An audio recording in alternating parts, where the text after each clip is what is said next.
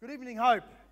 Open up to Ephesians chapter 2, will you? We're now into a new chapter in this series through the great book that Paul penned from a prison to his beloved church over in Ephesus and the surrounding churches. Also, we've got to give ourselves a little bit of a context as we go into this passage. Last week, he finished off chapter 1 saying, in verse 19, you can go and look at it there, he's speaking about the immeasurable greatness of His power towards us who believe. The immeasurable greatness of God's power towards us who believe. And then the rest of chapter 1, and then almost, I think, all of chapter 2 is basically just a big parenthesis explaining and modifying the kind of power that God works in us who believe. And so he starts by saying, where do we see the immeasurable greatness of the power of God towards us who believe? Well, the first is in the resurrection, ascension, and enthronement of the Lord Jesus Christ, to whom is given all things under His feet. That's the end of chapter 1. And then in chapter 2, he's going to start by saying, and you also have experienced the same kind of power at work in you by merit of your regeneration and the grace given to you by faith in Jesus Christ. And then next week he's going to continue on in verse 11 onwards saying, and there's another place that you can see the immeasurable greatness of the power of God towards us who believe, and that is in the church and the makeup of the church and the unity of the church. But I won't preach next week's sermon. So look at Ephesians chapter 2, and this is just one of those gems that we're also familiar with if you've spent time in church. The great passage of Paul the Apostle to the Ephesians in chapter 2. Let's read. You follow along. I'm reading from the ESV. And you were dead in the trespasses and sins in which you once walked, following the course of this world, following the prince of the power of the air, the spirit that is now at work in the sons of disobedience, among whom we all once lived in the passions of our flesh, carrying out the desires of the body and the mind, and were by nature children of wrath, like the rest of mankind. But God, being rich in mercy, because of the great love with which He loved us, even when we were dead in our trespasses, made us alive together with Christ. By grace you have been saved, and raised us up with Him and seated us with Him in the heavenly places in Christ Jesus, so that in the coming ages He might show the immeasurable riches of His grace in kindness towards us in Christ Jesus. For by grace you have been saved, through faith. And this is not of your own doing, lest it is the gift of God, not a result of works, so that no one may boast. For we are His workmanship, created in Christ Jesus for good works, which God prepared beforehand that we should walk in them. May God bless His own word in our midst this evening. Well, what a beautiful and marvelous passage. If you're familiar with the Protestant Reformation and some of the confessions and catechisms that came out of that, you might be familiar with one of the catechisms, the question and answer teaching document, which is known as the Heidelberg Catechism. And that catechism is distinguished or sort of split up into its three main sections. Part 1 is guilt. Part 2 is grace, and part 3 is gratitude. The guilt part is our fall in sin, our condemnation, our guilt before the law. The grace is God's covenant, God's mediator in Christ, and our salvation of the gospel. And gratitude is how we now live and how the church ought to work. And this is a common kind of reformed way of understanding the gospel that Paul preaches is guilt, grace, and gratitude, and it's very biblical because we see that this passage tonight comes at us in exactly the same form. These catechism writers were sort of taking the structure of Paul as they wrote their own systematic theology. We see in the first 3 verses our guilt. We see in the next few verses from verse 4 to verse 9 is our grace, the grace of God towards us rather. And in verse 10 we see our gratitude back towards God by the merit of good works. But tonight is just a review, a glorious summary and re-studying for what is so commonly heard by many of us. And you know what the tragedy is, if you're visiting from another church, maybe the gospel is actually not put front and center at every service, as it ought to be. But I thank God that we're together tonight and we can just gather around the feasting table of God's Word and stare into the glorious depths of the wonders that is the grace of the Lord Jesus Christ. So look first. Paul understands that in order for us to understand the greatness, the immeasurable greatness of the power that God has worked in us, in order for us to understand the amazingness, the greatness and the power of God's grace, we need to understand where it is that God has plucked us up out of. And that is the depths of guilt, sin, and misery. Look at verse 1 of chapter 2 tonight. He says, you were dead in the trespasses and sins. Now, remember, this is to Christians. This is to the Gentile, the Ephesian Christians, that he's saying, you were once dead. Remember, Christianity is not a religion of the good people, of those who haven't gone quite as dastardly sinful as other people. No, this was us. This is all of our testimony. The guilt, grace, and gratitude in these passages tonight is all of our testimony. But I'm aware that both in that church and in this church tonight, there will be people for whom all of this grace is actually not a realized reality. You're actually not in the grace of the Lord Jesus Christ. And so I want you, as we read in this passage here, I want you to read all of the cursing as present tense. Because it's not accurate for you to read it as if you were once in your sin. You're in fact, if you do not have saving faith in the Lord Jesus Christ, you are still in your sin. You ought to read the first 3 verses like this. You are dead in the trespasses and sins in which you currently walk, following the course of this world, following the prince of the power of the air, the spirit that is now at work in you, the son of disobedience, among whom you currently lived in the passions of your flesh, carrying out the desires of your body and mind, and are presently by nature a child of wrath. That's your current and present state. For the Christian, this is our real, true, past state. We were there. Now as we consider this state before Christ, what is commonly called our BC status, right? Before Christ, each of us had a timeline, and we were BC and AD for each of our souls. And for all of us who were, before we came to Christ, or rather, Christ came to us, before that, we were all dead in our trespasses and sins. Now, you note that he's not speaking of a potential death. He was not saying that you were at risk of death, like the Roman Catholic teaching might try and be, that you were sick with sin and you were so close to that death that would take you to hell. No, we're not muddying the waters like that. Let's just hear the clarity with which Paul says it. In your sin, outside of Jesus, you are dead. You're a rotting corpse. That's what Paul wants you to think of. And yet, even in your deadness, don't think deadness as in still.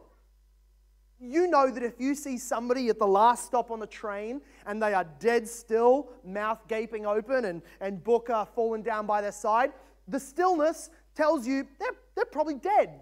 You go poke them, you call the police, there's a dead body on the train. Now, what's one of the biggest signs that it's dead? There's no movement whatsoever. The heart isn't moving, there's no pulse, there's no warmth, it's just dead still. When Paul is speaking of death in this sense, this spiritual corruption that is death, he doesn't mean an inactivity. He's not saying that as a sinner you were dead still and doing nothing, because he clarifies it in the very next phrase as he says, you were dead in your trespasses and sins. It's the living, it was the actions that was so deadly about your state. You were dead in your trespasses and sins. Now, the usual way that the Reformed tradition kind of distinguishes or speaks about the enemies of our soul. As your spiritual warfare and you're a saint in the Lord Jesus Christ, you have 3 main enemies in your life. And usually what we say is it's the flesh, it's the world, and it's the devil.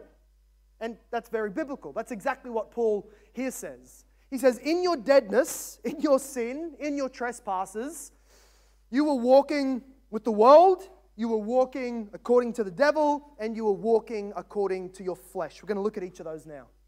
He says at the first part of verse 2, in your deadness, in your dead activity, your zombie-like behavior, you were, in which you once walked, following the course of this world. When Paul here says world, he's meaning the embodied culture, the imbibed mindsets and principles and worldviews and habits that the society around us and that humanity grows about. The way that the whole human race works is that we work together to set up these ungodly patterns. Our whole society becomes this slew of sins, so that to be born into a human society is to be born into a system that is set against God. I think it would have been a bit different, maybe the analogies I would be drawing on if I was preaching in 61 AD, but I'm in 2023 AD right now, so I have some additional analogies to draw on. I have the Walking Dead and World War Z and all manner of other Netflix and VR games that you might be able to think of. We have this phenomenon that we've seen, the zombie movie, the post-apocalyptic zombie movie. Unashamedly, one of my favorite. Absolute unleashed massacring and post-apocalyptic warfare, that's right down my alley. I love that. That's stress relief for me. I have once in my teenage years prayed for zombie apocalypse simply to release rage. But we're getting way off track. Let's get back on track. If you think in those movies or in those games, you've probably seen it, the zombie horde. Right? One zombie just finds a gap in a fence and starts to walk, and everybody else, just if you can call them everybody, the things, they all just follow one after another, and all of a sudden you've got thousands of these things, millions of these things just marching through a city, destroying, killing whatever is in their way, clambering over fences and piling up on top of one another like maggots and like ants. Like, that's the zombie horde, and I think that's a really good picture for the way that Paul is picturing us before Christ. He is, of course, kind of insulting us, as we want to think I was against the Lord God because of my own individual reasons. And here he is just shoving away this idea of individuality and uniqueness and the punk rocker spirit that wants to sort of strike out at the man before our regeneration. No, you were actually not all that unique.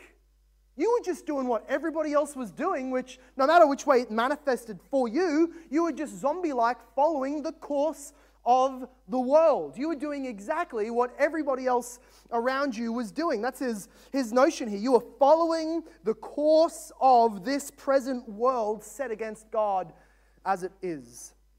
But then we find out in the next phrase that, in fact, this zombie horde that we're a part of, simply walking on in our death towards our death, this group of people that we're following along, it actually has somebody ruling over it.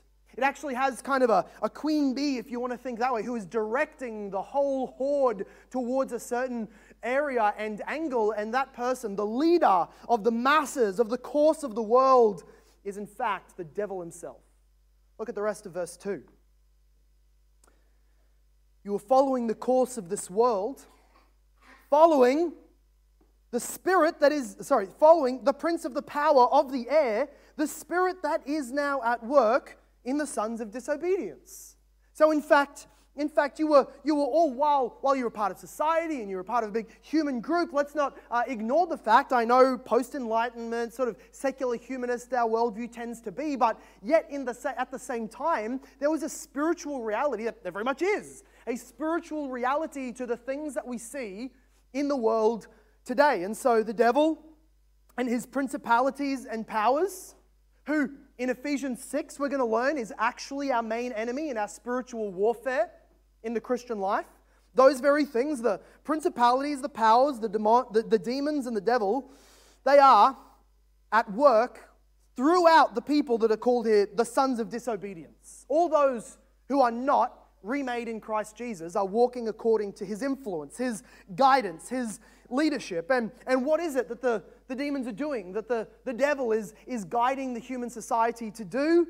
Well, it's not the sort of thing that we see so much in Hollywood and the ridiculous possession and embodying in the little some cursed voodoo doll. It's not all quite much like that.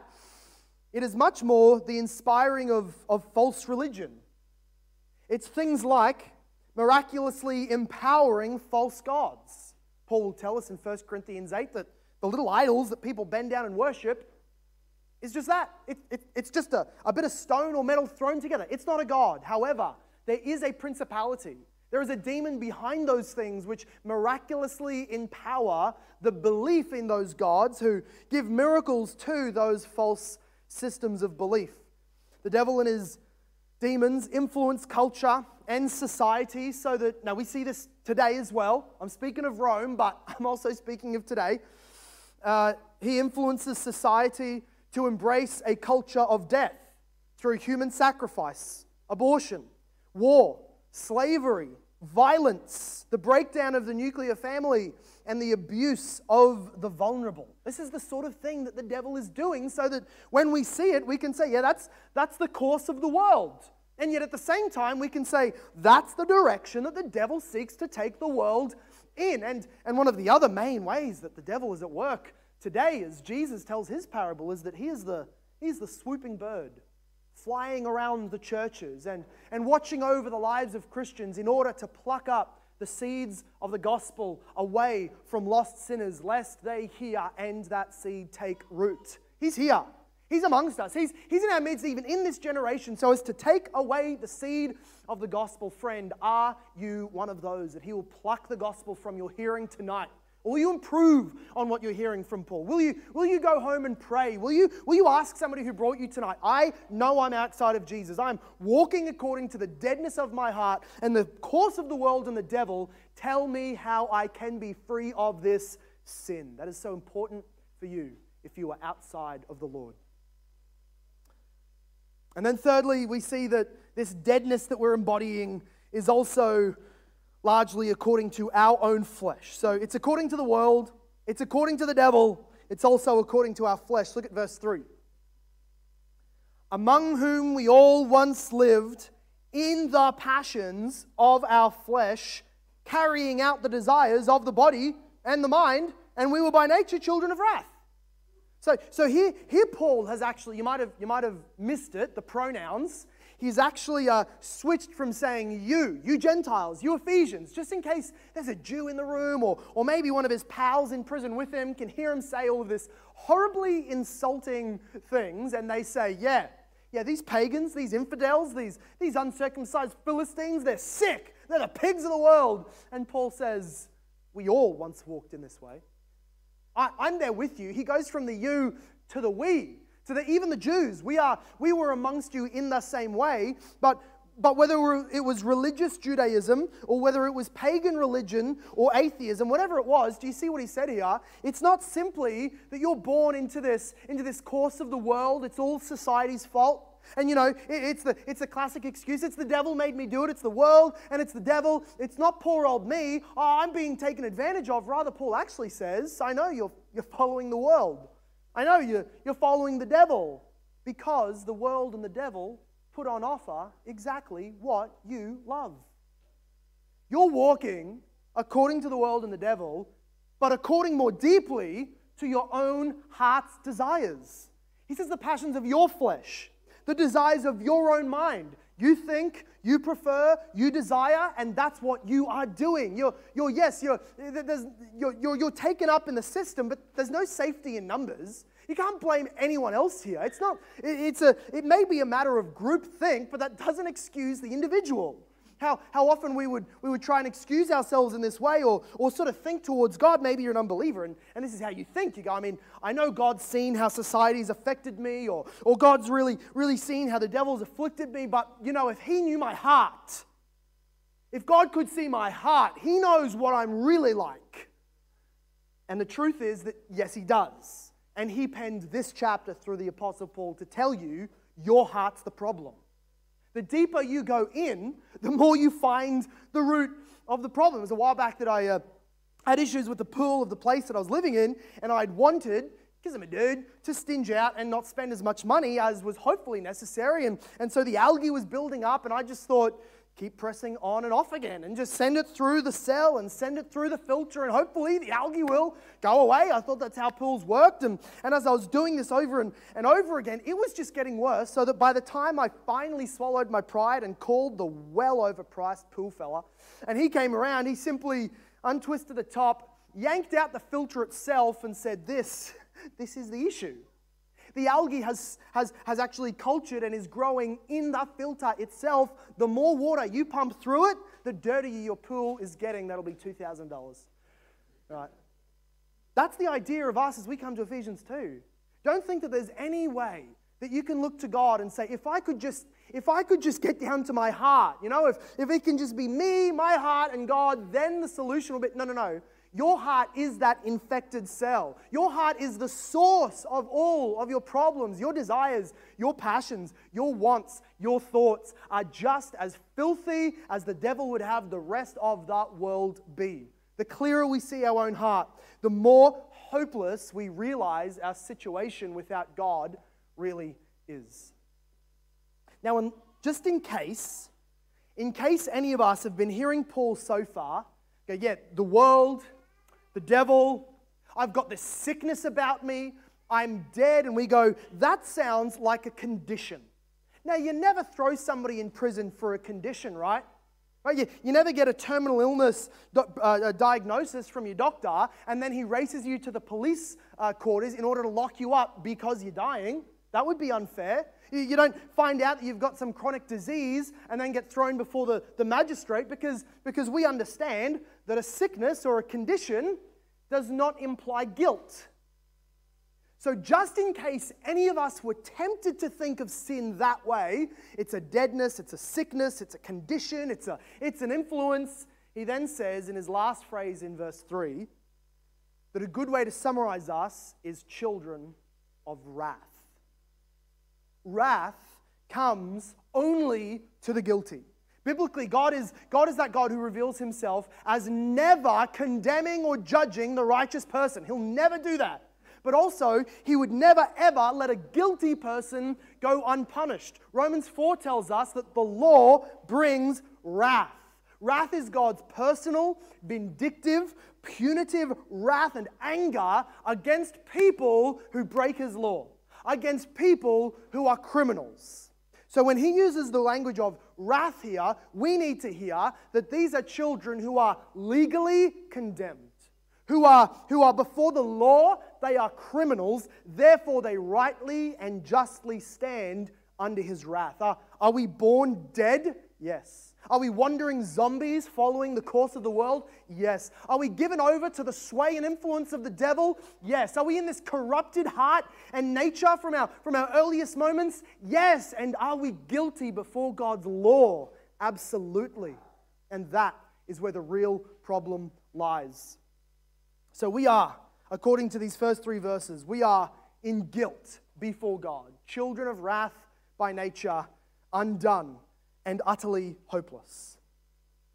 But if I can quote Martin Lloyd-Jones for a moment, praise God for the big buts in the Bible. He said it, Welsh Reformed theologian, not me, that's what he said. Praise God for the big buts in the Bible. And we find a big one right here in verse 4. Look at that. Rather, how would you think, pretend you weren't super familiar with Ephesians 2. Pretend this is the first time you've ever come and you've sat under an exposition of your sin before a holy God. What would you expect verse 4 to say? And so God, being rich in justice, has poured out his wrath in order to make known the fullness of his holiness upon those preserved for destruction. Is that how you would expect verse 4 to sound? It is amazing. It is a glorious reality that at verse 4, we spin right around 180 degrees, and God actually says to us through Paul, but this triune God, this God who is holy, holy, holy, who breathed us into existence, and then we form a mob against him. And then it turns out we're actually under the flag of the devil, and each one of us hate God and desire to drive a stake through his heart. He looks on us, and what erupts in his heart is riches of kindness and mercy and grace. That is the kind of God that is the God of the Bible. Look at the phrases that are here from verse 4 through 8. We have these following phrases, and this is to do with the motive of God's heart. He's rich in mercy. There is great love with which he has loved us. By grace, immeasurable riches of grace, kindness, by grace, a gift of God. All of these phrases are in verse 4 through to 8, and this is speaking to that motivation behind God's heart. The answer is, if we are children of wrath, where's the wrath? Why are we not burning, every one of us? Why is there good news to preach? Why is there a good news to encase in a letter called the Ephesians? Why is there an apostle of good news? Why does any of this exist if we are children of wrath? Because of God's richness in kindness, in mercy, in grace, and in love. We don't know why. We don't know why God, from all of eternity, had an unbounding, overflowing, perpetual, eternal heart of love towards His elect in His Son. But that is His essence and nature. To love those whom He saw as in His Son. To love those whom He had decided to love.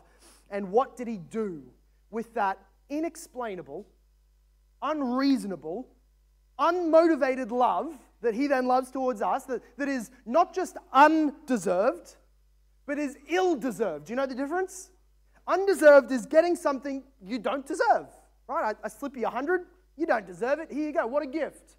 The ill-deserved is something of which you deserve the opposite.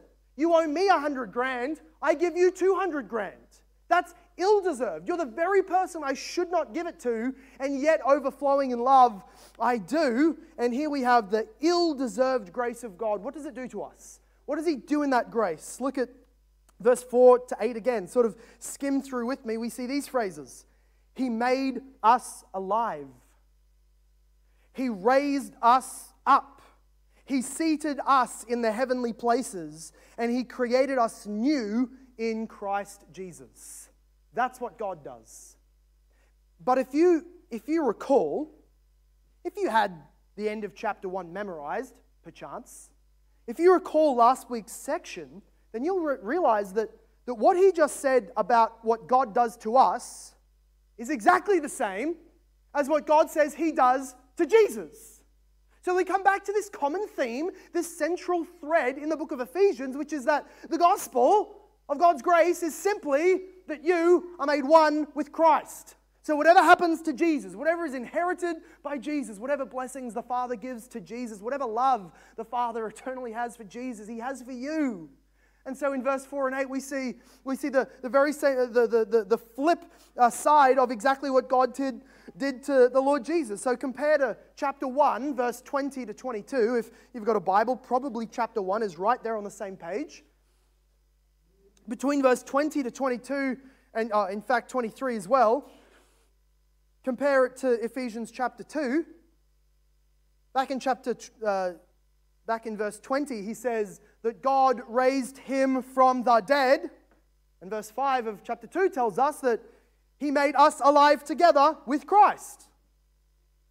In verse 20, it says that He seated Him at His right hand in the heavenly places. And in verse 6, he says, and seated us with Him in the heavenly places in Christ Jesus. The only difference between us and Jesus is that He's Jesus and we're us. I know I'm going real simple tonight. That's it. The only difference is that He's Him getting the fullness, and we're us getting the fullness through Him. That's the only difference. The only thing that is different between Jesus and us is that He doesn't have faith in Jesus, He's Jesus. We have faith in Jesus and then get everything Jesus gets. That's union with Christ. Look at the next one. Why was He raised? Verse 21 tells us, so that He might have the highest name, both in this age and in the age to come. And then verse 7 of chapter 2 tells us why we were raised, so that we can put on display the riches of God's grace in this age and the age to come. This age and all following ages. Or what does He do there? Verse 22 tells us that He rules there as head over all things which God has prepared beforehand. And what do we do now that we're raised? We do good works which God has prepared beforehand. Verse 10.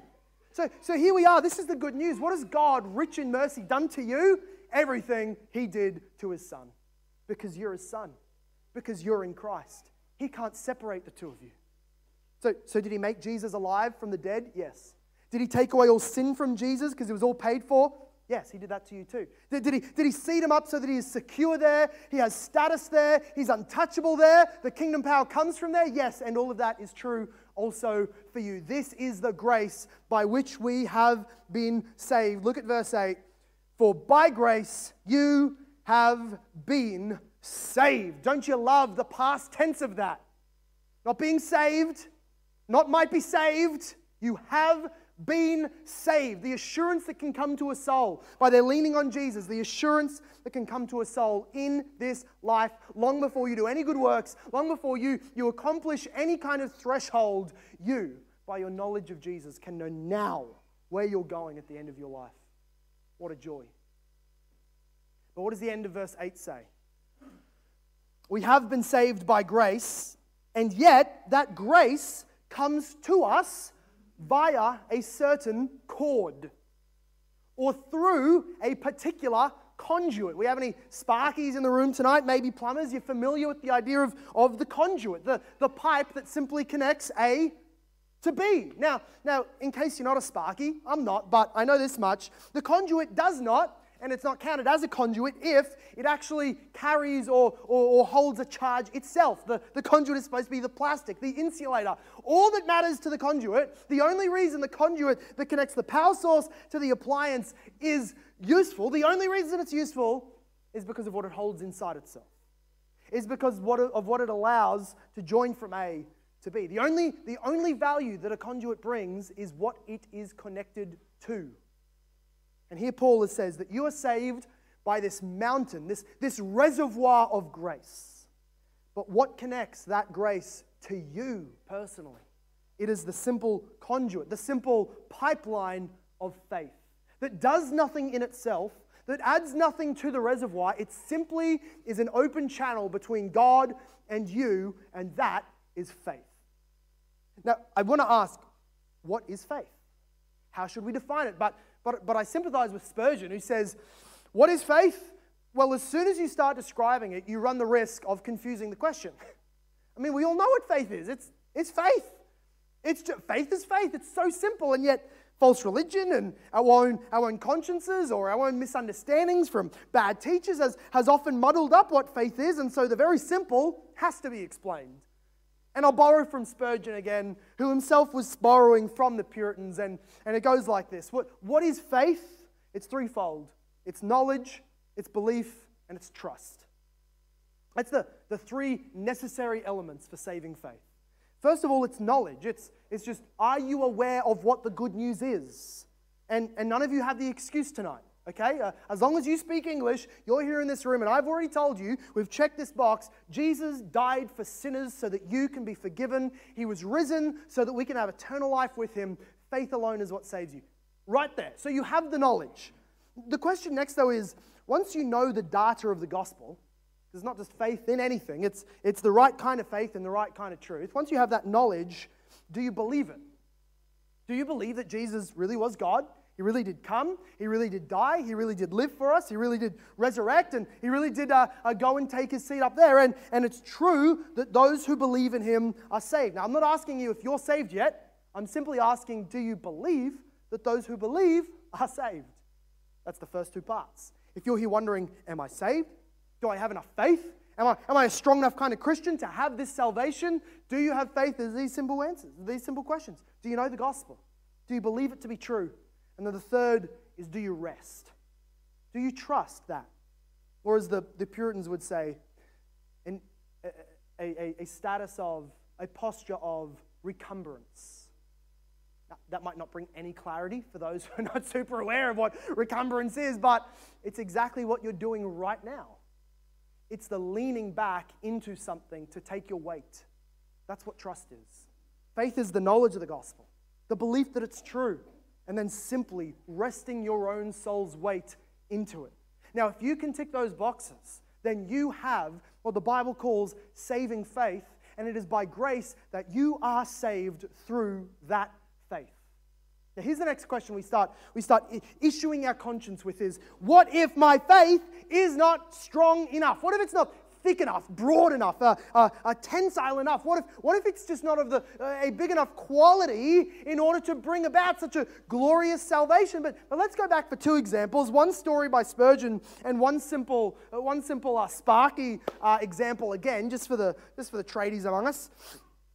if you are trying to connect a power source to an appliance, like I'm sure that all of us did grade, maybe not all of us, but I'm pretty sure we all went through grade 9 science, and we did those little tests where you just join the little wire up to the light bulb and up to the battery. Now it doesn't matter if your teacher handed down to you one of the big thick wires, one of the red wires, or one of the blue wires, or one of the little dodgy thin ones that has obviously been in the school's cupboard since the 1980s and is dodgy and wrapped around itself a few points and held together with some staples, things like that. It doesn't matter what kind you had. Where there is a line of connection in the copper between the power and the light, it matters not how thick it is, it matters not how old it is, it matters almost not even how rusty it is. What matters is the connection. Now, story from Spurgeon. He says that there was these two guys. I take it as history, but it's Spurgeon, so I'm just going to say it was a sermon illustration. There was two men in a boat who were toppled over in the water above Niagara Falls. And they were coursing down the river, and rocks had destroyed most of the ship. And what was floating around them as they were coursing towards the waterfall that would surely mean their death was shards of the wooden ship. There was logs to cling onto, and so each of them grabbed onto one, and there they were rushing down the river, floating in a certain direction of death, when somebody further down the river thought to throw in a rope.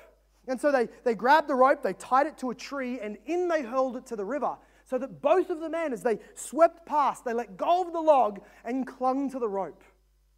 But one of the men, as they were sitting there, holding themselves against the current of the river and watching the large, thick, robust logs of wood from the ship that were going past, one of them thought to themselves that this is a tiny little rope and that is a large, broad log.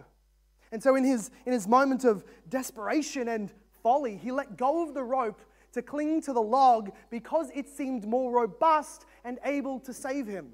But the question was not supposed to be, which is bigger? Which looks stronger? The burning question for his salvation at that moment should have been, which one is connected to the ground? Because he clung the wrong thing. He plummeted to his death, safe and sound above the water, dead at the bottom of the waterfall.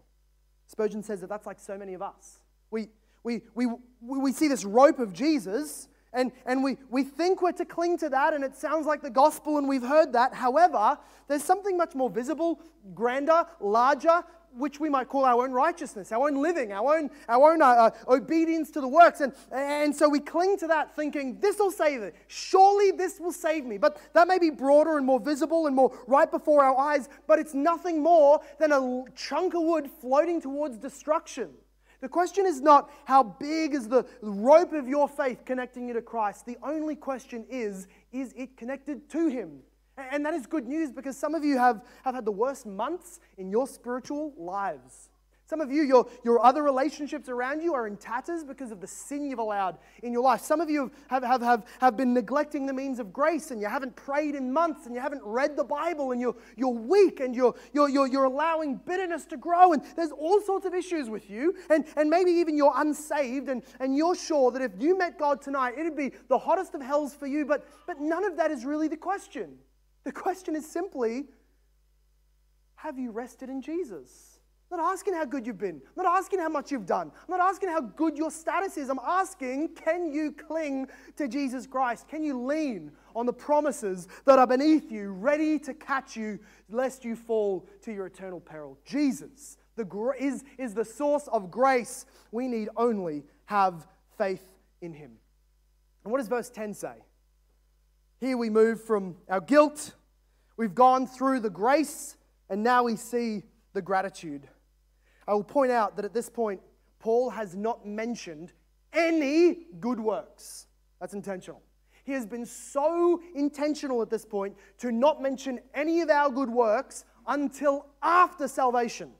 He's going to use it all as resultant language. You've been saved for good works. Not saved by good works, not created by your good works. It's all post-salvation is good works, but also the only time he mentioned any of your works so far in the passage has been to denigrate and insult you. So yeah, you were working, it was killing you. You were doing things, and they were all sins and trespasses. He's just been so careful to keep this Reformation principle, this sola fide principle, alive and well. He says here in verse 9, not a result of works, so that no one may boast. He's about to talk about good works, but it doesn't come until you're saved. He's about to talk about your obedience, but that doesn't come until after faith without works has saved. Maybe you've had a Roman Catholic buddy who said to you something a little quirky along the lines of, hey, do you know the only place in the New Testament that we see the phrase faith alone? It's in James. And it's when James is saying that the faith that is alone doesn't actually save. So what now? Where's your sola fide, faith alone principle now? Now, we're okay with that. You need to be absolutely fine with it. You simply say back and show me the chapter that tells us about the Pope. You know, just throw back on them if we're looking for passages about things. Why don't you step up to the plate? But we can also remember, and there's no passage that uses the word Trinity. We don't use simply biblicist phrases as if you can only use the words in the Scripture. We speak of principles. Now, here's what the Reformers meant. When they said sola fide, faith alone, they weren't simply quoting a passage. They were saying that all throughout the New Testament, when Paul defines faith, he does so with a phrase of some kind so as to make it alone. Sometimes he'll say, faith without works of the law. Sometimes he'll say, faith not a result of works. Sometimes he'll say, faith without any obedience. But to summarize them all, we simply give it the catchphrase, faith alone. By way of our justification, we are saved by faith alone. In terms of the grace of salvation, you receive it by faith alone, without any works, because that's the only way God gets all the glory. Read verse 9 again. Not a result of works, so that no one may boast. God's not looking to share his glory. So all you get is faith to exercise. And by the way, verse 8 says that even that faith is a gift from God himself. You're welcome. Your only job is to glorify God. But he does talk about good works after salvation, and that's in verse 10. We are his workmanship. We are his workmanship, created in Christ Jesus for good works. The good works is at the very end of the line after salvation, just so we clarify that your good works don't save you. But isn't it glorious that he calls us his workmanship? This is technically the same Greek word meaning poetry. No, it doesn't carry, it's not as if you can translate this like some wishy-washy guys do as, we are his poetry. Way too lame. That's not the meaning. However, the same Greek word is the word for an artistic creation. So when he says to us, we are his workmanship, we need to just lay some foundations that there is nothing more glorious in creation than the human being. Those beings, us creatures who, even in our sinful state, which are dead in our trespasses and following Satan, even in that state, we are image bearers of the glorious God. And Michelangelo's sculptures, Shakespeare's writings, Monet's paintings, none of them compare to the glory of the human being. Not the Grand Canyon, not marvelous sunsets, not majestic waterfalls, no array of wonderful sea creatures. Nothing compares in majestic glory to the human being in creation. And yet, something far outshining that is the polished diamond of God's workmanship, which is the sinner redeemed from sin and put to work for God's glory. There are two, I've heard it said, there are two great proofs of God's existence. One is the first creation. He's put it on display. And the second is the new creation, put on display in the church. You are God's workmanship, a proof of his wisdom, a proof of his power, and a proof of his majesty.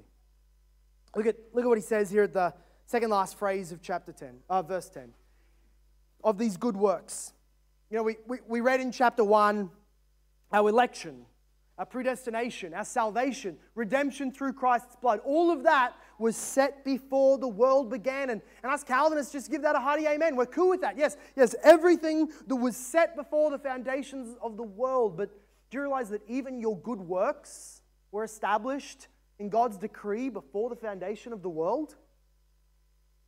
Your good works, which God prepared beforehand, that we should walk in them. What a marvelous thing to consider. A conversation for you to have today, set on God's calendar before the foundation of the world. Maybe an evangelistic prayer that you're praying for somebody today, set in God's calendar for today to achieve a glorious end. An act of service towards somebody that is used by God in His ultimate plan, set before the foundation of the world. This gives endless significance to the most minute acts of obedience. The only question is, are you walking in them? Christian, are you seeking to walk in them? Those things that God has foreordained. But far and away, the most important question before we close out is, have you, sinner, have you, once dead in your trespasses and sins, not have you gone to church, have you been baptized, have you taken communion, have you said the Lord's Prayer, have you signed a card, have you been to youth group? None of those questions. I don't care about those. My question is, have you rested, leaned back into the mercy of God in Jesus Christ? Has your faith connected you to Christ and in Him received all of His blessings? If so, you are saved. If not, you're yet to be saved. Please believe now. Let's pray. God, your word is supreme. Your word is powerful. Your word is living, and your word is active.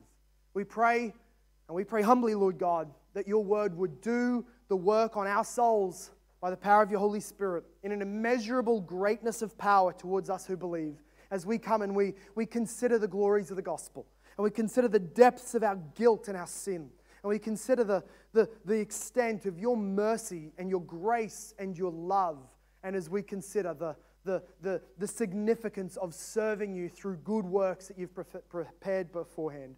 Father God, I pray that you would renovate us more into your likeness, that today, going on into this week, we would be more motivated for good works. We would be more sure of our salvation in Jesus. We would be more humbled by the status of our guilt before you before we came to Jesus. Lord God, I pray that you would exalt and glorify yourself in our estimation so that we might rightly worship and serve you. And God, if there are any here tonight who are still outside of you, maybe they have considered themselves Christians before now. Maybe they have known that they are separated from you by their sin. Maybe they have been conflicted in their heart. Maybe they have not cared at all. But tonight, Lord God, tonight, would the devil not have freedom to pluck up the seed of the gospel, but would you plant it deeply in their hearts that they would believe and be added to us as one of our number, one of the family of God, one of the inheritors of the grace of the Lord Jesus Christ. We pray in His name and for His glory. And everybody said, Amen. This sermon was preached at Hope Reformed Baptist Church in Logan, Australia. For more information about our church, visit our website at hoperb.church. If you have been blessed, please leave us a review wherever you listen. We pray this message has been used by God to grow and encourage you in your Christian walk. Thank you for listening. Soli Deo Gloria.